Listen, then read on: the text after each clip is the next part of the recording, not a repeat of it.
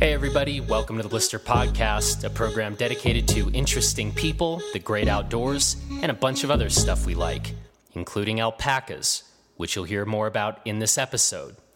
Anyway, I'm Jonathan Ellsworth, the founder of Blister, and you can check us out online at blisterreview.com. As many of you know, we just got back from a week-long review trip from Mount Bachelor in Bend, Oregon. And while we were in Bend, we went to pay a visit to one of the best big mountain skiers of all time, Sage Catabriga-Alosa. Paul Forward and I headed over to the Catabriga Ranch, which is the name Sage has given to his place in Bend. Sage also calls it his dream spot, and that's a really perfect description of the place. And just in case you didn't already know this, Sage is basically just the best, and this conversation is simply more evidence of that. We talk about a whole bunch of topics, including kids, ski racing, intuition, and yes, alpacas. But I found it particularly fascinating to hear Sage talk about his preparation, how cautious he claims to be in the mountains, which isn't exactly obvious given that Sage has thrown down some of the heaviest lines anyone has skied in Alaska. For Sage, skiing is simply fun. But big mountain skiing, the stuff you see him doing in his film segments, that's all about problem solving. So if you think he's out there just hucking his meat with abandon, you're going to need to think again after you've listened to this conversation. It's a great one with an unbelievable skier and a super interesting guy, and we hope you enjoy the conversation as much as we did. And now, here's Sage. Well, we're very happy to be here at the ranch. Should we call this a ranch? Yeah, well, technically it's not, because you have to have livestock to have a ranch, and a farm you have to be growing crops. So, our current moniker is the Catabriga Ranch. But that's sort of just our running title until we actually start having, either animals or farming. Does Frank not count as livestock? Well, I don't think he counts. Frank the dog doesn't count as livestock. He's too much indoor. Well, this is a beautiful spot, Thanks. We are very happy to be here. Yeah. Dream spot for me, for sure. Too many years of just wanting to find that spot where we were going to settle down and have all the things we need at our fingertips, and then with the girls, I needed recreation in the backyard too, for them, but also for me. When I knew when they were babies, I was like, oh boy, I'm not going to have very big windows to recreate. Yeah. So I got 9 holes of disc golf, got a bike track, numerous other, like slack line and lawn games, and knife throwing and stuff like that. You don't ever have to leave. Yeah, I don't. So how did you guys are here? How did you land on Bend? I mean, if you spend any time here, that may seem like a dumb question, but no, but yeah, I guess it basically came down to is just the perfect kind of combination for my wife and I of what we both needed. She's not a skier. She grew up in Illinois, and we met when she was living in San Francisco and moved to Portland. We lived there together kind of as our relationship sort of grew, and we got married there. And so at that point it was like we were looking for, all right, we're committed. Let's find that spot that works kind of for the both of us. And for me, I can only kind of live in a few places really that have skiing in the backyard, and we were just like we tried Jackson, Tahoe, we were just like, where are all these? I lived in Utah at the time. We tried there, and it just weren't really finding it. And Bend kind of was just clicked one day. I think Annie brought it up. She was like, what about Bend? And we had friends here already. There's that's smaller town, sense of community here, lots of recreation, but it's not just like a ski town. And I like that. I like that there's a lot of people that do a lot of different things here, and it isn't just skiing. I don't know, it's nice. We're all nodding, nodding kind of vigorously in agreement. But yeah, I know what you mean. Yeah. So then, it kind of was like a surprise to me or to us as well. I was like, oh wait, yeah, Bend is kind of perfect. Yeah, it doesn't have like the gnarliest mountains, but there are some gnarly mountains, and they're just not the ski area. And I just, when I was 20, I needed like Alta or whatever, something in my backyard that was just to like train and just get gnarly at. But now I just want to go skiing. And I just want to have fun, and I still want to push myself, and I get to, since this is my job, I get to travel still. Although this year, because I got injured, this is the first year I haven't gone anywhere but skiing in one place. So I backcountry skied and cruised around here and explored a little bit before I got hurt, but yeah, it's kind of crazy to like, and I kind of feel great about it. So, it's all good. Yeah, and we're as we're sitting here, you're sitting in a boot. Yeah.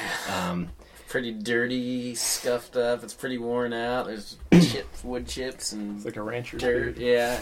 So what's the story? When did this injury happen? It happened in kind of like late February, and I was just skiing at Bachelor. It was a situation where it had gotten really warm. Everything had kind of frozen. New snow had come in. Higher mountain was skiing pretty good, and I got a little. I think I only had done one run, and just kind of got a little like, oh, it's pretty good, like surprisingly good for being like ice not that long ago. But then low down in the mountain, I just made this like quick decision to like hit this feature that I always kind of hit that I hadn't checked it out yet.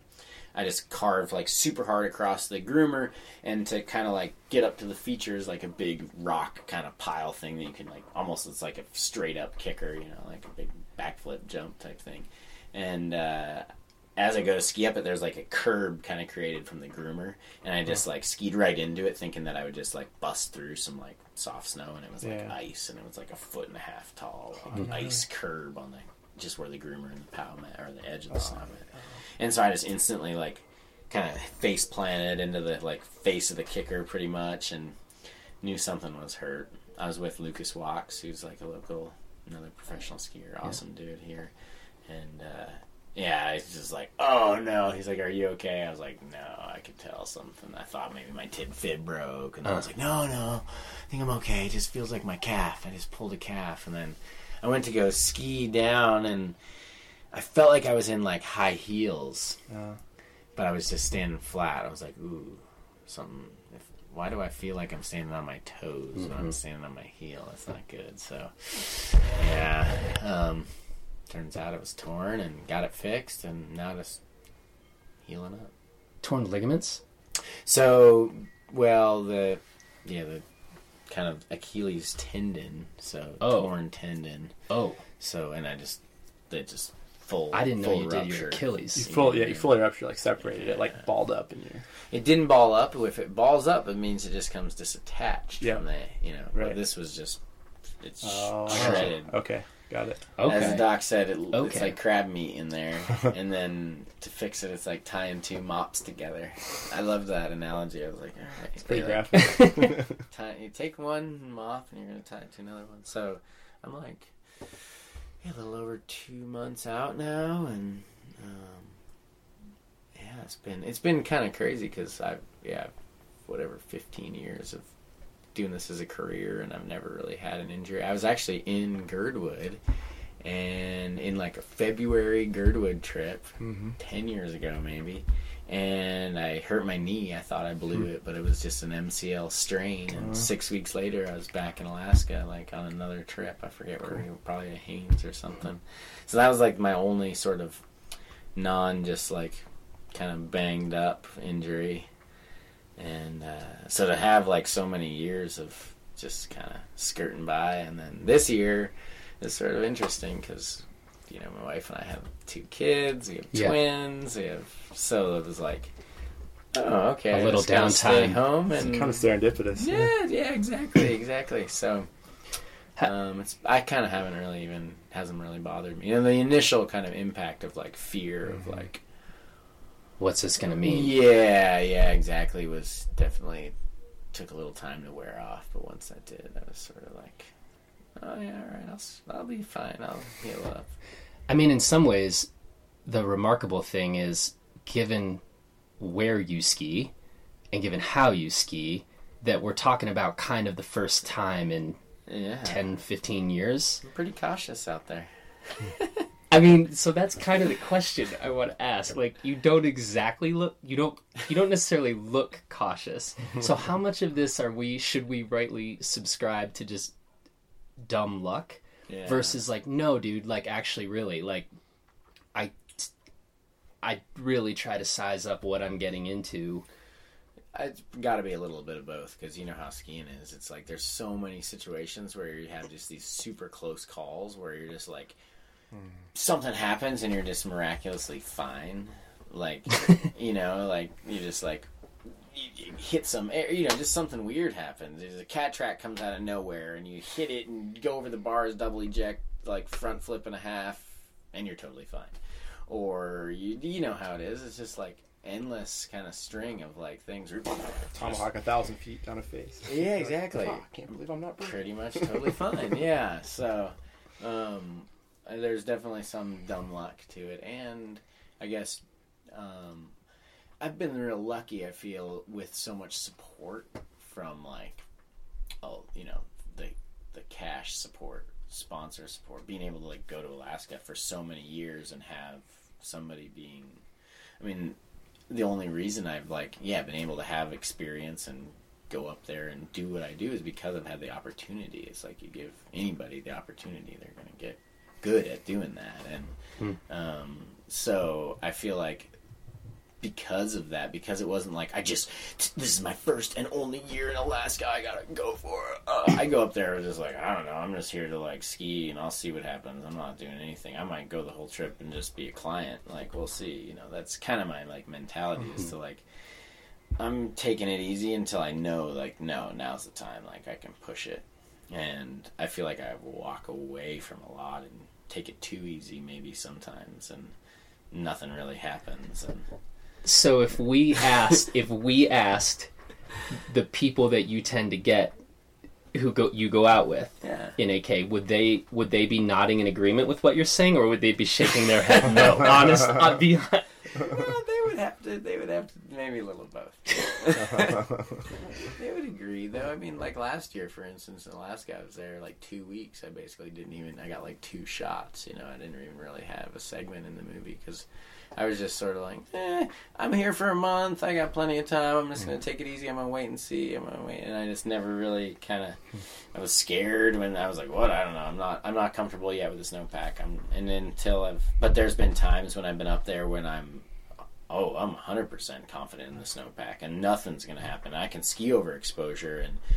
And so there's like years when it's just been too sketchy and scary, and I just don't really, you know, maybe there's one little thing that happens that's cool, but makes the movie. But the years that like stuff has really gone down have been when it's just like when we were in, you know, kind of our first year in the Neocolas, and it was just like nothing is moving. Like it was like we were skied the same snow for 3 weeks.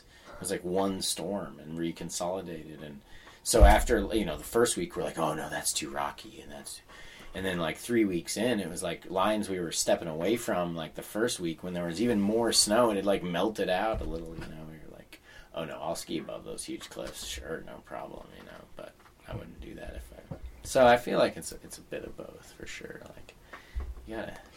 He's looking at me because one of the questions I wanted to ask you, you know, working in that world up there, a lot of people see the movies and they see guys like, if you make it look so easy. I mean, you make it look so good and so easy, and I think people are like, oh, that looks pretty doable. And I was wondering what you would say about like just how much like time and money and calculation and years go into skiing like one of those lines that make the movie. Yeah, a lot for sure. And I mean, and it's different for everybody, I think. Like, there's definitely some guys who go push it a little more, a little quicker. And that's, I guess, my friend Jim Zellers, a North Face athlete, snowboarder, father, he pointed it out to me, and I didn't really think about it this way, but it definitely is. He's like, there's kind of 2 ways to get good at stuff, and there's either you get good really quick, but then have these, like, big kind of, like, upsets where things happen, and then you gotta kind of heal or go through it again, or you can kind of just slowly get better and better. And I feel like that's kind of, and you can kind of avoid injury, avoid accidents, and in that that trajectory is a little easier. And some people just, they go for it a little harder and they get really good, and shit might work out most of the time, but when it doesn't, it's a big loss and a big setback. So So there's definitely, I mean, like, there's so much, like kind of saying no and preparation that goes into into the big stuff, and often, again, it's like you said, just the amount of time. I mean, I've spent months and months, years of my life have been spent in Alaska. Yeah. 15 years. For some years it was 2 trips. Yeah. There was it was anywhere from 3 to 5 weeks every year for 15 years of going up there, and so many, some years it would be like 70 runs, and out of 70 runs, like 3 of them make the movie, or maybe 5 of them make the movie, but 3 of them are like the ones from a month of being there or something. From that much time. So and so some of it's the fortunate, to be able to go and to have the support to go time and time again. To be able to, the luxury, I guess, and it's good because it's your safety, it's your life, but there is a luxury of just being able to, not today. And sometimes I look back and it's like, Jesus, like ridiculously mellow, and could have maybe pushed a little more, but you just don't see all the mellow stuff. It never goes anywhere. But if we looked at kind of bodies of work, if we were going to put, this is super interesting to hear you talk about, like, I've kind of chosen this I don't know, slower, steadier, but like if we put your body of work up, let's say 7 minutes versus some other people's 7 minutes, I think you're going to do pretty well, right? and I really think it's pretty remarkable. So for you to tell this story, which is why I'm like, would the people with you be buying this, or would they be like calling bullshit? Yeah, they would. They see that I take my time, and that I like to, when I know, it's basically the way I look at it is I quickly learned about kind of using my intuition, and it went from like when you just like know, like, I gotta go do this right now. And it started for me when my ski career started. Basically, I was here in Bend. I was living here as I was like a college kid, and I just met Chris Collins. He was just filmed with TGR. He'd done like a double backflip over Chad's Gap, and like, so like I just meet this guy, and I'm like, oh my god, holy cow, this guy's crazy. And then I ski with him a few days here. Maybe a month later, I just get this, like, I'm out camping with my friends, and I'm like, tomorrow I'm going to Mount Hood. And it was just like this wave hit me, like I had to go do it. And I went to Mount Hood, and I skied all day, and at the end of the day I see these dudes with camera packs, and I'm like, hey, what are you guys, who's that, what are you doing? Oh, hey, oh, Chris, holy cow, it's Chris. And I'm like, hey, like, what do you do? Can I hang out with you? And they were going to build this huge jump. They built this, like, step up to step down. They had, like, some Euro dudes. It was, like, Yoon Olsen.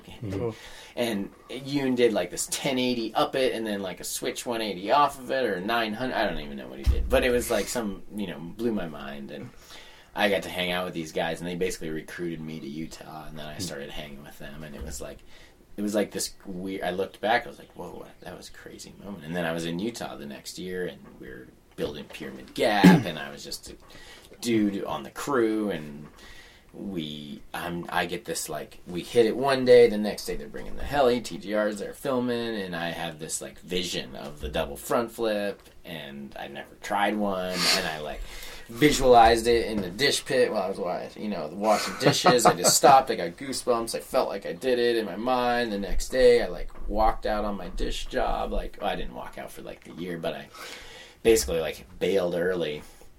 Left the guy coming in at 5 o'clock, like, just kind of hosed because I left at like 9 instead of like staying until 11 or whatever. I was like, there's something I gotta do. Went and just like tried this double front, and it worked, and made the movie, and it was like, so there's another thing. And so it's really early I learned that, like, when the shit's gonna go down, you will know. If you don't know, like, if you're not like really sure, it's not the time. And then so I just wait. And that's That's cool. When and all the big lines in AK have all gone like that too. Like, every time it's like something that's like, it's like, no. Oh, I got to do something right now. So Yeah. Is there a generalization when you are hitting some of these lines? I honestly, and Paul and I have talked about this a bit, but I honestly am just like, I don't know how the hell you guys keep track of where you are on a spine or on a face. And like, I feel like that is, I'm starting to wonder if that is truly just experience or whether certain people just have kind of a more natural knack where it's like, yeah, I'm going to ski down, there's that rock, you know, and I know I got to sneak right to that thing. Because honestly, like, that to me... I don't know, it's still hard. I find that it's always hard. It's not something I necessarily get that much better at. Huh. I figure there's like little tools that I use, and I think maybe to get good at that, there's the experience of like, especially scale. Like, so in Alaska, it's kind of different. But I feel like this is all the time. Like, you see something, and then you go up, and it looks totally different. It could be like a forest run. It could be a pillow line. Wait, where am I? You're on a corniced ridge. You're like, oh yeah, that's super easy. Look, there's just this bump there, and I'll just get right. You can walk right to the edge, and then you're up there, and you're like, wait, this is like looks like a huge cornice now. It looked like a tiny little thing, and I'm just gonna walk. Where was that spot? And so there is the experience of sort of having that trial and error happen, and then ways to like figure out problem solving through it, and landmarking, and like visualization, and like. I mean, ski racing, I feel like, kind of helped me in a way, because I would just, like, ski racing, you're visualizing, you're memorizing the course, you're thinking about, you're kind of looking, you're going through it, you know, you have this, like, much greater kind of, like, touch and feel of the whole thing, but and it's a similar way. You're kind of visualizing where you're going to make turns, and in the big mountain skiing, it's more like, where does it matter that I make a turn? Like, doesn't it matter? Don't worry about that. But where does it matter? Like, where's my slough going to go if I make a turn here? And so the kind of scoping can sort of give you, okay, if I do this, where's the planning? You know, that's definitely comes from experience as well. And you're thinking, well, and it can be like if there's like a roller as you go in, the difference of like 5 or 10 feet of where you make your first turn could change your whole run. And so that's something that's like hard to just be good at. You kind of need practice, because you don't realize that one little turn of slough. Sometimes I'll just like not even really make a real turn, because I know that if I just like make a real turn, so much slough could go that it could cause like a bunch of snow to move. But if you just kind of make a fake turn, and then the next turn, and then you have like, you got 20 seconds before you're creating slough, instead of it's already over, it's already happening. And so those little like subtleties of just way you're pushing around the snow, and where I've used the, you know, technology a lot, cameras, and the sort of flipping stuff in your head and looking at. So on lines, I go like landmarks, like 3 things, like that's where I want to start. How do I get to where I want to start? And then like, where's a crux that I'd like, there was a critical turn or a critical move, and then where's like the exit, or where's maybe an alternate exit, and where's your island of safety, and like you kind of go through those things, and then you get to the top, and you're like, okay, well I did a good job of like remembering how I was going to get to the entrance, because I paid like really close attention to some little rock, or everything looks the same, or you know, and then we have technology to double check. You can radio somebody, and so that's helpful. But I like to be like super, like I'm like, this is the spot. I know it is. Am I on the right spot? Yeah. Okay, cool. You know, and sometimes perspective, somebody looking at you is like, no, you're on a huge cornice. And you're like, no, I'm not. It just looks like it from where you are, but I'm actually good. And so sometimes it doesn't always help. But yeah, I think those combos of kind of like, and I'll use the photos. I did this like slough mapping, like where I would go into Photoshop and I would like basically like look at the fall lines and spines, and I would just start like with the paintbrush, just like if I made a turn here, paintbrush down, made a turn here, made a turn here. Oh, now third turn intersects with like 8th turn. Oh boy, okay, that's a slough, you know. And so then it gets really complicated looking at photos. And you like actually drew the lines. Yeah, that's like use cool. The paintbrush in Photoshop. That's like, awesome. Moves and make it like, where would the snow go? Yeah. Oh, we do that all the time. Like we look at pictures and like, yeah, it's gonna get you on you if you go here. Yeah, right. That's cool. Your first turns are cool, but if you so then you're like third turn, all you do is make a fake turn there and do a hard right instead of a hard left, and then you're good on 8, turn 8. That comes from a lot of experience. Yeah. I bet you probably didn't do that your first trip up there. No. No.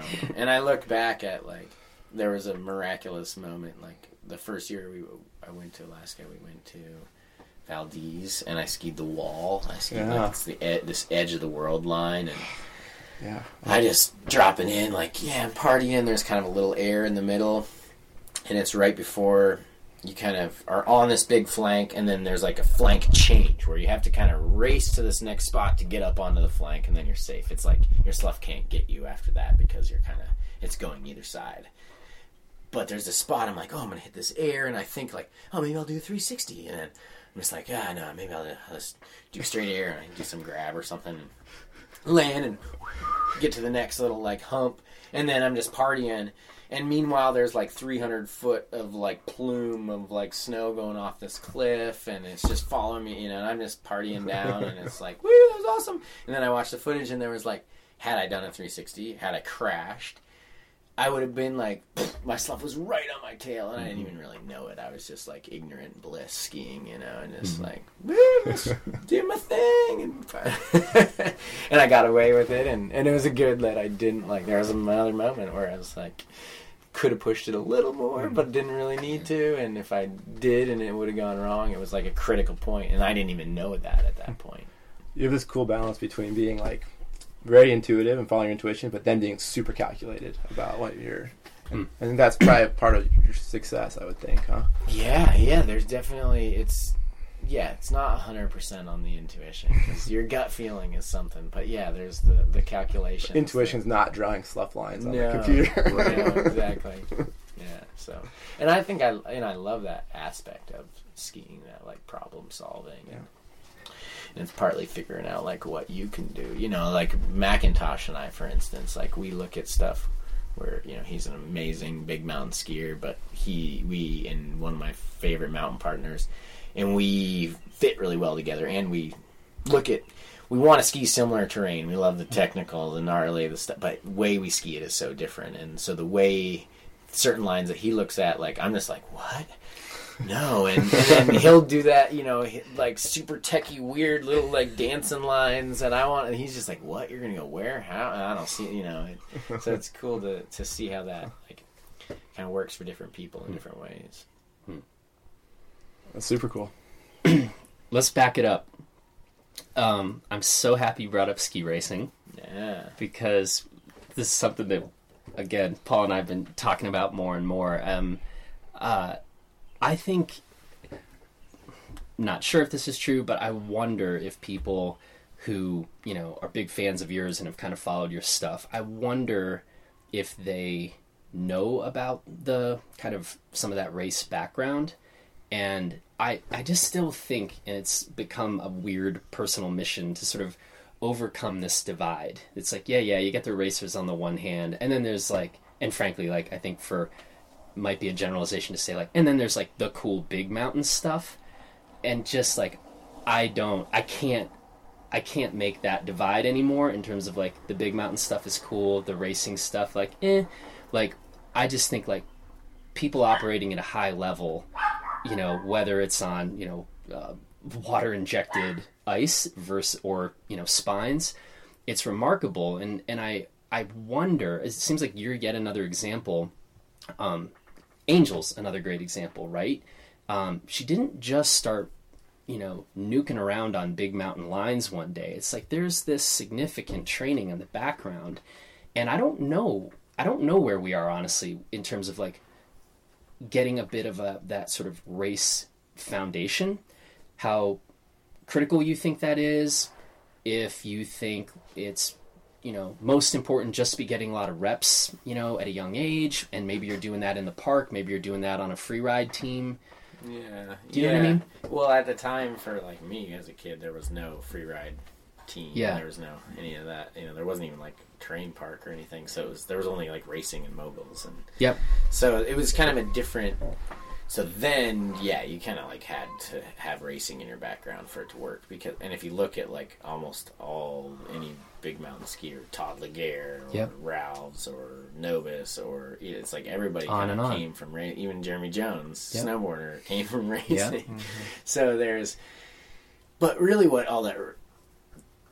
the fundamental of racing, it just teaches you how to make a turn, how to like angulate your body, how to angulate your, how to get on edge, how to like drive forward, how to like, so the racing, it really just comes down to really just like skiing, and maybe skiing aggressively, but more just like, it's really about turning, like, and you have to be able to make a good turn. And then with big mountain skiing, the way it really like, why does that really like translate well is because it's kind of similar in a way of like, you're in a Super G course and you're mocking and you're number 73rd and you've got this monster rut to deal with, and you come out of turn 17 and you're just like holding on and it's shunder, and if you're in the back seat and if your hands are low or if you're on both skis, you're done, or if you're on uphill skis. So you have to like have this like be ready for the gnar when you're kind of, going for it, and it teaches you to make a good turn, but it also teaches you to kind of like deal with stuff as it comes,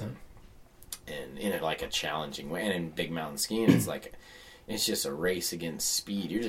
That's what I find about, I'm just like trying to like keep myself from just going to nuclear speed, because like it's just a matter of time before it happens. How long can you control your speed before you have to just let go and like ride it out?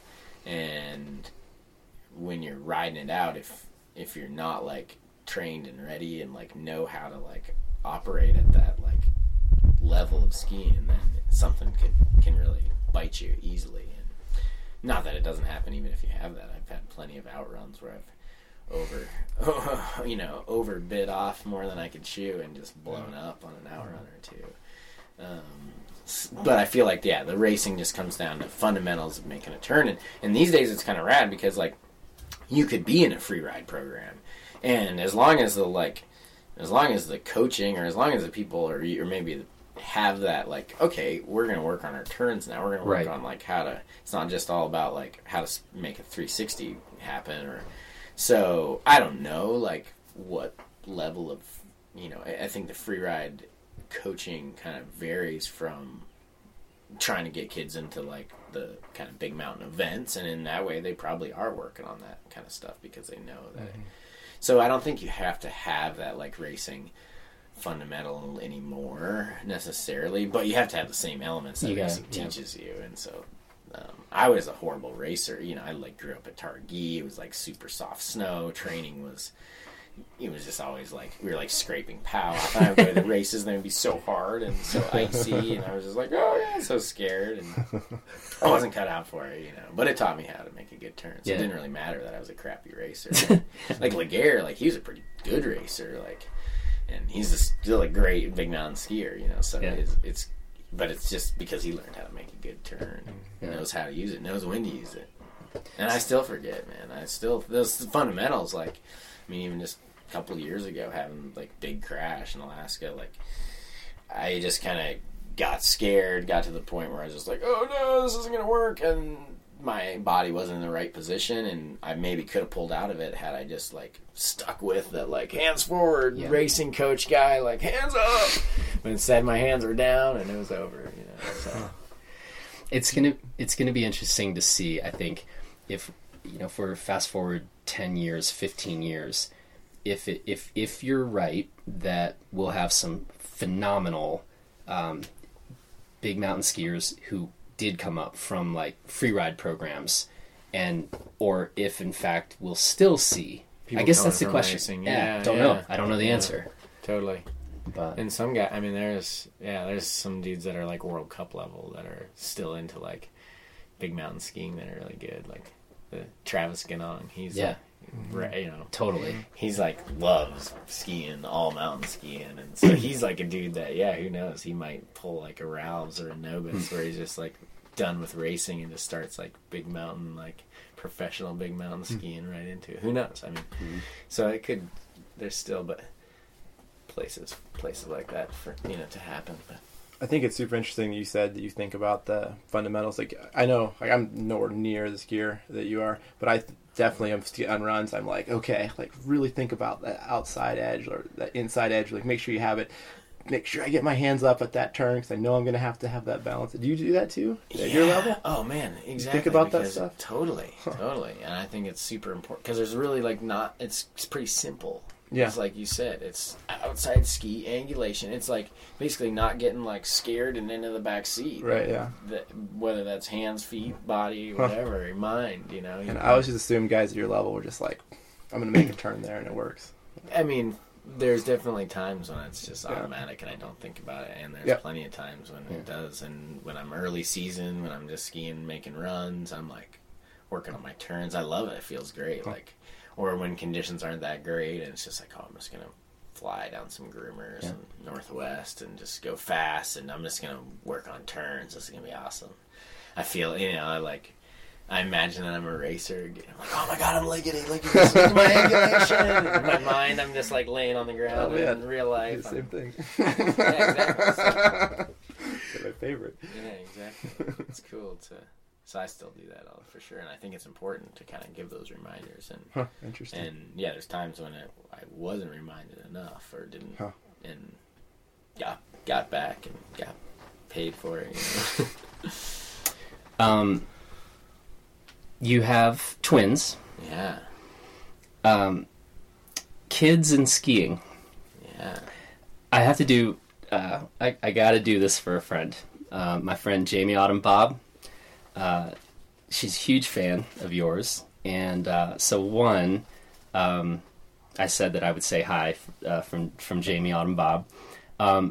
But she and her husband Nate, my very good friends of mine, we carpool a lot of weekends up to Taos when we're going skiing, and we're talking about all this, life stuff. And so, but the kids question has come in as they're going over that question, kids, and Jamie's super worried about that seems great, but the freedom to ski and keep this kind of skiing lifestyle that, they're in a good spot. They just did 3 weeks in Japan and that kind of thing. And so the question from Jamie, was she's worried that kids are going to cut a little too deeply into the skiing lifestyle. And she wondered if you might have any thoughts on this. Basically, I think she honestly wants you to tell her whether she should have kids or not. Well, she's hopefully figured out by this time in her life that life's about balance. And everything is balance, and having kids definitely gives you a real quick, into that how much the balance is. And go for it. I think it's great. I mean, you get to ski your whole life, and you get to bring, it's only a few years that when your kid's an infant, it's definitely hard. I still skied every day pretty much this winter, once we had help come to the house during the midday, so I was buying lift tickets, as I put it. But I think I feel like I'm just that much more excited to take my kids skiing someday and get them into it and share that experience with them. And so I feel it definitely is a little harder. I skied maybe a little less before I got hurt there, while my kids were infants. But they're only infants for so long, and they grow up quick. And so, it's going to cut into your time a little bit. You don't just get to do what you want all the time, but you get to balance your life a little bit more structurally. Do you think it'll change your risk acceptance at all?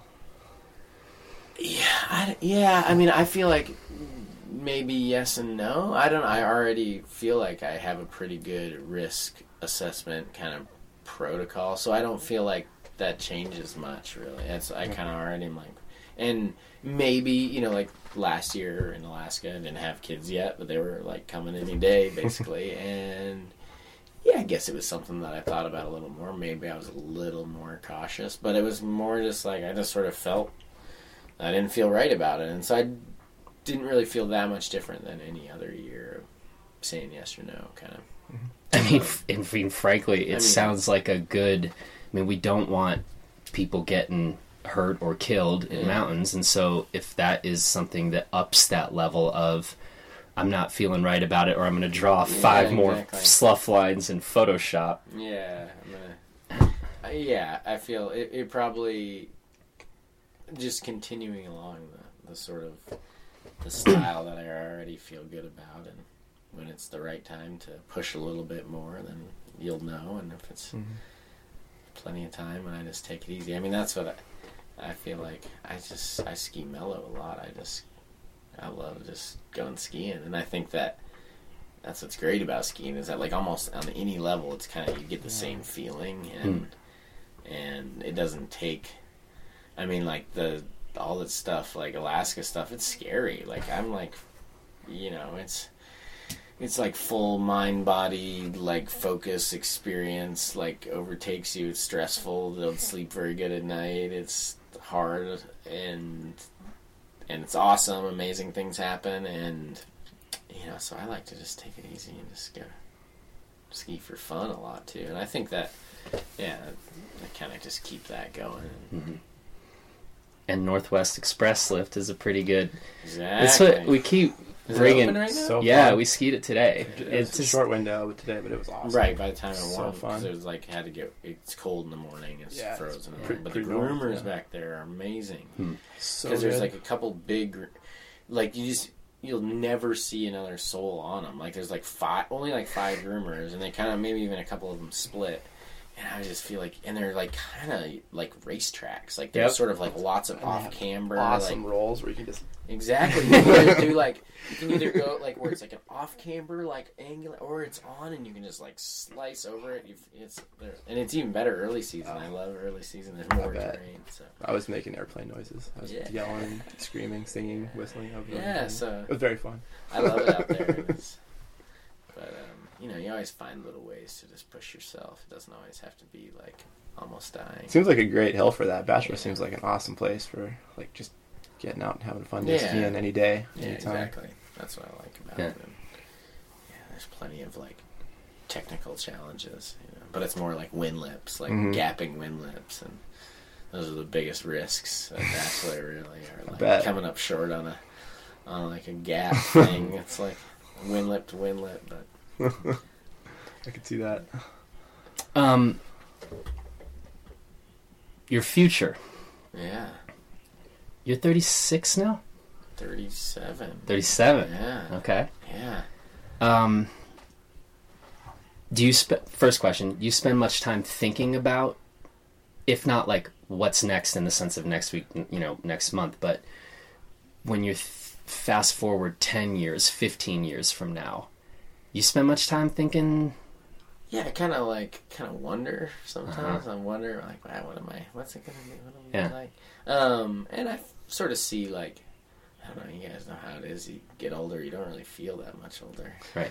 And so it's like, wow, I guess 37. Wow, all right, that was quick. And I feel like I'm still learning, still doing my best, still working hard, still feeling good, still have stuff to do out there. And so I think that what I sort of see the trajectory is that I've had so much great experience within the ski industry that I won't be doing it at the level of the pro ski athlete in TGR movies forever, and that's just reality. And there's always some avenue that either you invent yourself or a new avenue that new avenue to take. And skiing's a lifetime sport, so it's like I don't really see that changing. And the getting gnarly stuff, getting less gnarly, but still having a good time, and still, it's kind of all a matter of perspective of like what that, I guess like the, kind of ski mountaineering stuff. I sort of dabble in that area a little bit. There's such amazing mountains here that, like, with the sisters, and there's some really cool stuff you can do. Like, I'd love to do like a traverse and hit all like the north facing lines on, in like 4 days on all 4 mountains and stuff like that, where there's just, it's not like some exotic crazy thing, but it's something I've never done, and it's pushing me you gotta would athletically be pushing me in a direction just to be that fit.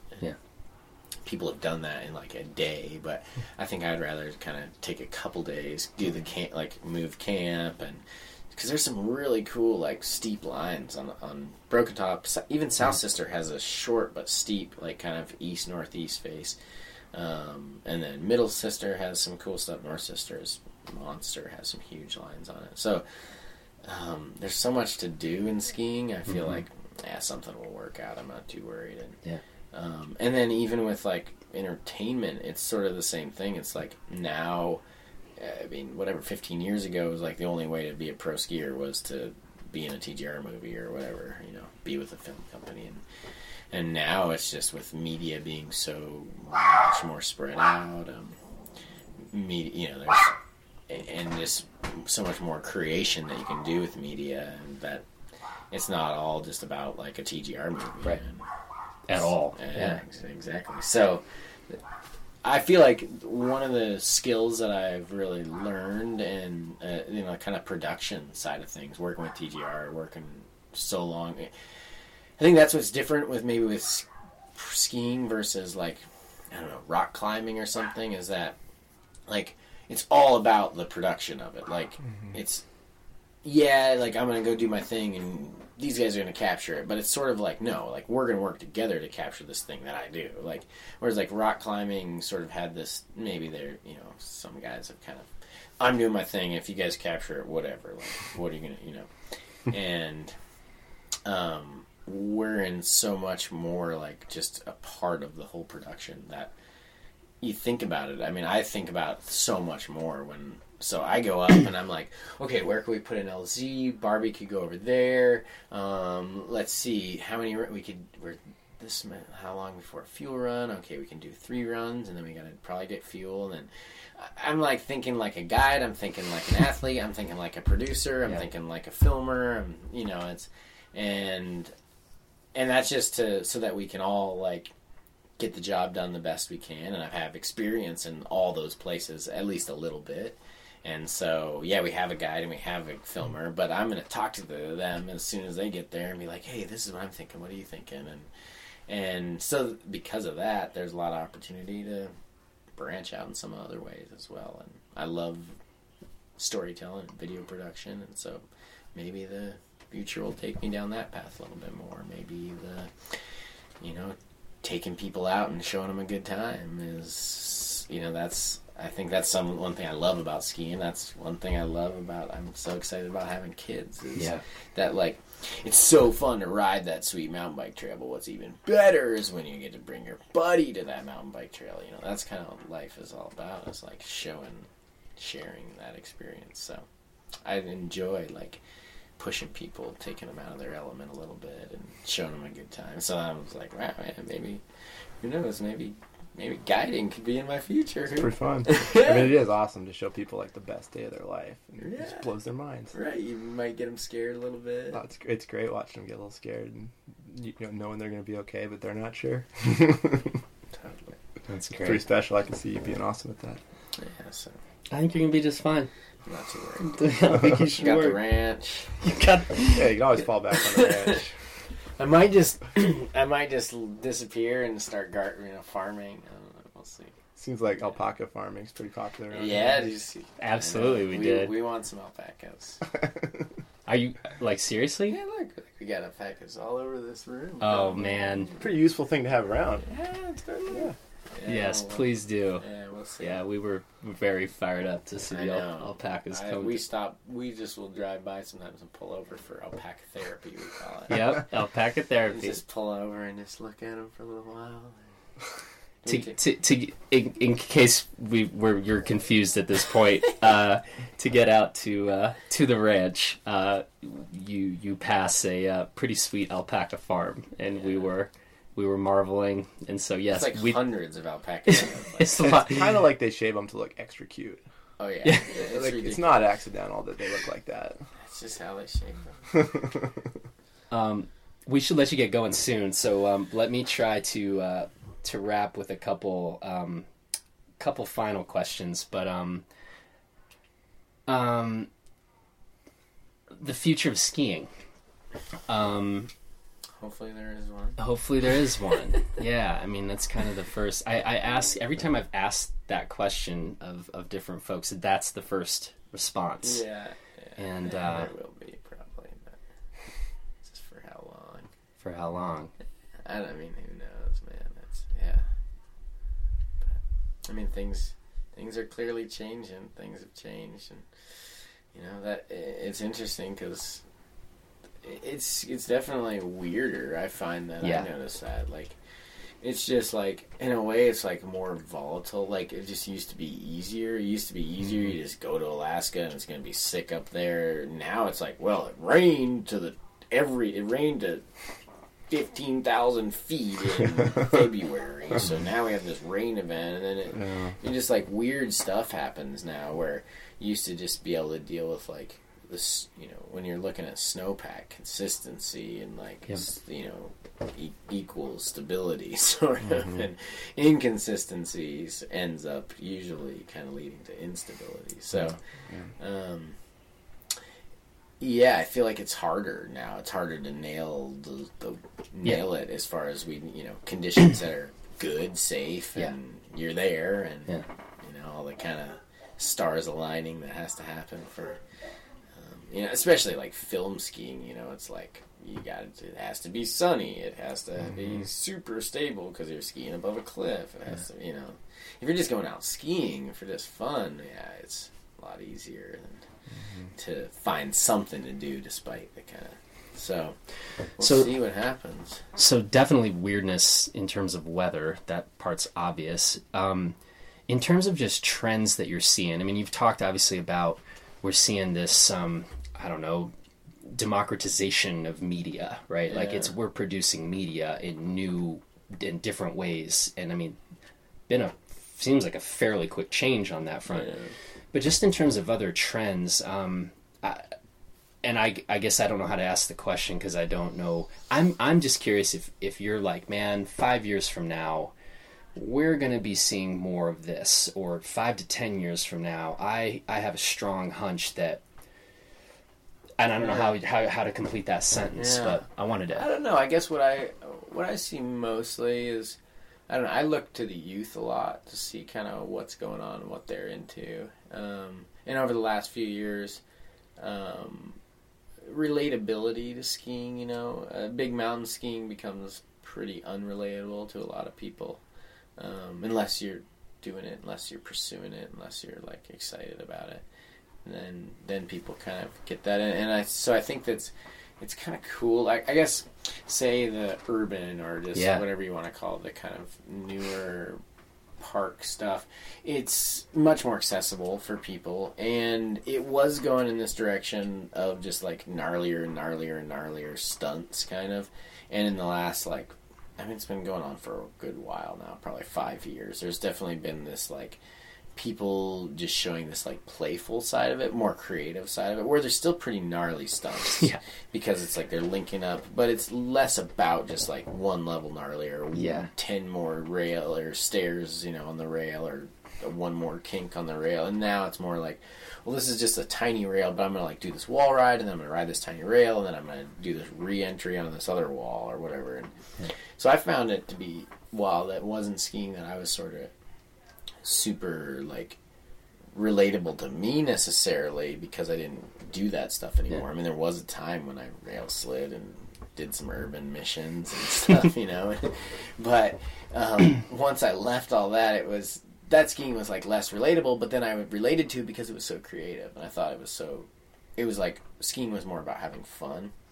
And so in some of the trends, I sort of dig that it's just that there's this element of this playful, sloppy, sort of loose skiing, and then sometimes it super bothers me. Oh my god, these guys can't even make a turn, and seriously winded, laying back and dragging your hands in the snow, and doing sort of a 2-foot nose butter into the back seat again, become cool. But I can't like hate on it because I love that it's just about having fun, and I just like to have fun skiing. And they're like looking at it skiing in a new, creative way and pushing it in a new way. And it's not about just getting one level gnarlier. So I dig it. I like it. And then there's like the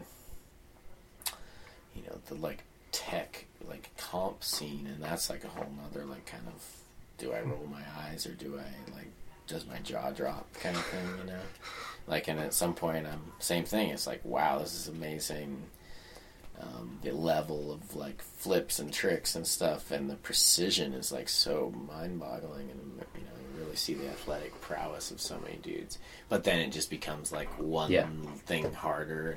So it's cool to see like dudes like Henrik Harlow, who's at that level, but also just really brings it with the positivity and the like it being fun. And for him, like to have fun, it is like a triple cork nose butter, 1260. And so, and he's doing it. He's not just doing it to like just chuck himself, but he's doing it because it's like he can make it look cool, and it is really fun and flowy for him. And so I love seeing that it's not just like sort of just getting tech more, just like bigger, more, you know what I'm saying? So, so I think it's cool that like all this stuff's going on in skiing, and people still love big mountain skiing and love, the all mountain skiing. And I think it's just this like thing that as the skiers kind of age too, that's a sort of natural progression. I can't wait to see like what some of these dudes that are like so good at tricks now, like as they start to push themselves and get better, and the mountains can kind of bring to that level, that place as well. I mean, it is hard and dangerous, so there is maybe some sort of like point that's like that it's not gonna. You might not see a guy do like a triple cork 1080 off of like a natural wind lip in the middle of a spine line or something. That just might not be possible, but you never know. Yeah. These dudes might. And I feel like, in a way, like if you're these guys that come from this like park background, if they can learn how to make a good turn, if they can learn how to make a good arc or recover or save themselves from the gnar, then they can like learn how to ski, in the powder and in the mountains pretty quickly in some ways. I mean, it takes experience, it takes time for sure, but and it kind of depends on like the angle. As the angle gets steeper, the less you can do freestyle wise. But it's cool to see like Sammy Carlson, for instance, who's like been in them, that basically like can do all the tricks, like and now is less interested in competitions and more interested in all mountain skiing. And as he kind of gets better at big mountain skiing, which I know he loves to do, is like, how does he bring that in? And so it'll be cool to see kind of what happens. I think it probably, if you think it can't get any more gnarly or sicker or more creative, then you're living in the dark. Probably just continually will. Well, you've set a pretty high bar, I would say, for some of these folks to. Big mountain skiing is sort of timeless. That's what's pretty cool about it. Like it sort of stands up to a lot of time. Like you put in an old movie, like you watch a Kent Kreitler seg and the lines are like, damn, if I had that in my seg this year, I'd be pumped, And then like then some like rail seg comes on, and you're just laughing at how antiquated it seems, So, it's cool that like Big Mountain is sort of like, I mean, there's definitely people have pushed like beyond what people did at that time, in those early days of it, but there's still a lot of it as far as like just lines goes, like, pretty good. Yeah. Quick question: what were you studying in college before you got dragged off to fine Utah? art? Fine art. Yeah. I was out. Yeah, I think that art was definitely something that I was like super into, and I was like on the fine art transfer program. So I was going to a community college here in Bend, but I was gonna transfer to like U of O or something in my head, but I really wasn't. I wasn't like, my heart wasn't in it. I was just doing it to do something, and I was glad that I did. I'm glad that I like had a little bit of that experience. But 2 years in, I was like, that's when I kind of move to Utah. Yeah. Chase the dream there. And Different art medium. yeah, totally. Final question. What's the best question I haven't asked you? Oh, boy. I mean, yeah, it's about the farm, the family, injury, skiing life, history. I think we Good went... job, Jonathan. You really mastered I feel this. like, I definitely wanted to talk about the fam, because that's definitely something. Yeah. How that's influenced me, and it's been around. I mean, and having twins it's been really hard and so cool, and they're like now they're a year old, and so things are really just kind of we're just getting in the swing of things where at first there was just so much work that you're just sort of blinded by the like wow, what am I doing, and then you kind of get a routine and get things figured out, and now they're like so interactive and so cool. It's just like I'm psyched. Like I go to bed like, oh, I can't wait to wake up and hang out with them. That's cool. I mean, Zara, get to hang with them. So, yeah. That's cool. We'll add that part in. We'll make sure Jamie hears that part too. Yeah, exactly. They get excited to wake up the next day. So, and I I would have thought that I would have been more jonesing about skiing, like after getting hurt in February, and missing. Basically, I didn't do any filming other than like my own personal stuff, and I was like, oh, this is gonna be so. People were just like, oh, it's gonna be, so hard and mentally, and because of the kids, it's not been hard at all. Like I don't even really. It's just been like, all right, cool. Well, I'm just gonna focus on healing up and taking care of them and getting better. And, so. Awesome, man. Yeah. Well, this has been really fun. Sweet. And yeah, likewise. Appreciate the conversation. Thanks for coming by. Yeah, I look forward to when do you think you're 100%? August. Okay. So prime time for South America. In Chile. Yeah, exactly. I'm planning to do a little trip. So, Excellent. A little comeback trip. Excellent. Just to go skiing and take it easy. But well, dude, this is great, and we're gonna be watching, and we'll right. be psyched to see you back on snow in August, and thanks. all good stuff, man. Appreciate the time. Yeah. Cool. Cheers. That's it for this edition of the Blister Podcast. Thanks again to Sage for the hospitality and the conversation, and to our strikingly handsome audio engineer, Justin Bob, whose favorite number is 4, his favorite color is green, maybe, and his favorite animal is, and I quote, "There are many cool animals, but I've always liked orangutans." So there you go. Till next time, head over to blisterreview.com to see our latest bike and ski reviews. Leave us a rating in iTunes if you like what you're hearing here. And we will catch you next time on the Blister Podcast.